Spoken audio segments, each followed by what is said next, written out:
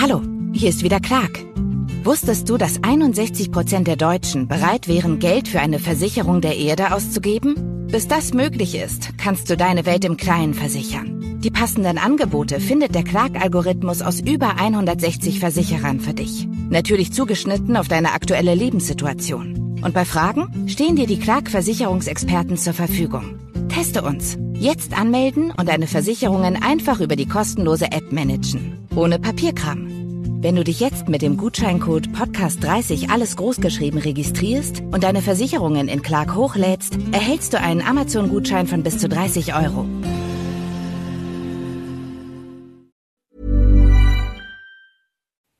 Antibiotics are an important part of modern medicine, but their effectiveness has been waning in recent decades as certain bacteria known as superbugs have become resistant to multiple common antibiotics.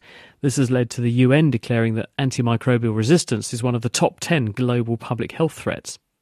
To tackle this issue, new approaches are needed, and as antibiotic drugs are hard to come by, and there's little appetite among the pharmaceutical sector to invest in this area, one option is to modify existing antibiotics to make them more effective again. Verner Viisainen spoke to Jennifer Payne, who's doing just this at Monash University. Antibiotics have basically become a cornerstone of modern medicine. They are currently crumbling under the weight of antibiotic resistance, and we're losing that cornerstone. And we're going to be basically plunged back into the dark ages. And you will have to consider whether you want to go in for that simple surgery in the future because it could be deadly. We look at what's predicted in 30 years' time, we're up to 10 million deaths a year. And when we're currently talking about COVID and the death toll from that being 5 million, that's twice the number of deaths in 1 year. Wow, that's such a stark reality. And why are antibiotics running out? Antibiotics are running out because we've misused antibiotics in the past, and because of this misuse as well, resistance has developed, and that is spreading throughout bacteria. And it is difficult to create new antibiotics. And we can see that because the last 20 years, there's been no new novel antibiotics reaching our pharmacy shelves. And we've been stuck looking at antibiotics in the same way, so trying to find them in the soils and that sort of thing. And our work has stepped away from that. How is your research different to what's been done before? So classical antibiotics, basic annihilators, they come in and directly kill the bacteria. Our immunotherapeutic works by combining two elements together. One is the targeting element that binds directly to the cell surface, and that delivers a payload of a chemoattractant, a small molecule that can attract white blood cells, and these are our first-line responders, cells that are normally patrolling our body looking for potential harm, basically acting like a neon light or a guiding light, making sure our immune cells can easily find that bacteria. Your approach is essentially that your new antibiotic not only attacks the bacteria, but also invites the immune system to come and help. And so you get this two-pronged approach, like a homing device essentially for the immune system. Yes, a little immune beacon going, hey, come eat me, I'm here.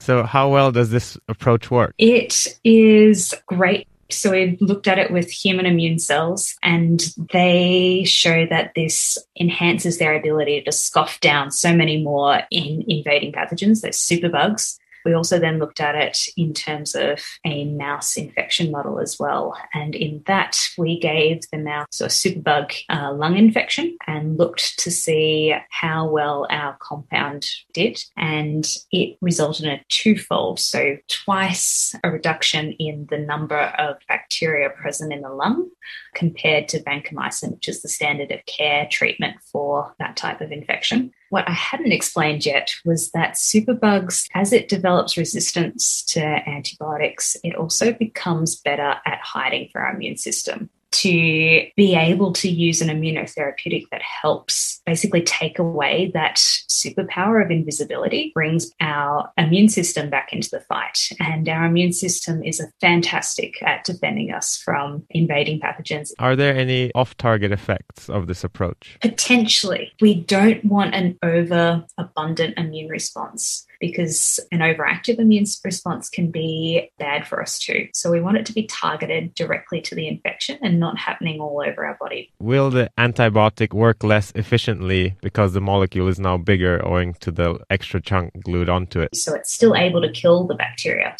but it is a bit less. So we know that it's actually having a bit of an inhibition effect on it due to that attachment. The thing with this is we don't need the antibiotic to get to its site of action. So if it doesn't make it, we don't really mind because it's delivered its payload, that deadly payload already. Will this approach that you've developed work with other antibiotics besides the one you studied? Because it's two elements stuck together, we can kind of switch it around. Now that we've worked out which ones work, we can now put that onto a different targeting element and therefore target different bacteria.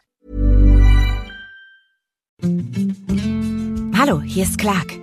Sicher gibt es Dinge, bei denen du dich trotz einer Riesenauswahl super auskennst. Vielleicht sind es Automodelle oder Joghurtalternativen. Und wie sieht es mit Versicherungen aus? Kein Problem. Mit Clark hast du auch da den Plan. Denn Clark vergleicht die Angebote von über 160 Versicherern für dich und empfiehlt dir die zu dir passen. Die Übersicht über alle deine Versicherungsverträge behältst du mit der kostenlosen Clark-App. Ganz ohne Papierkram.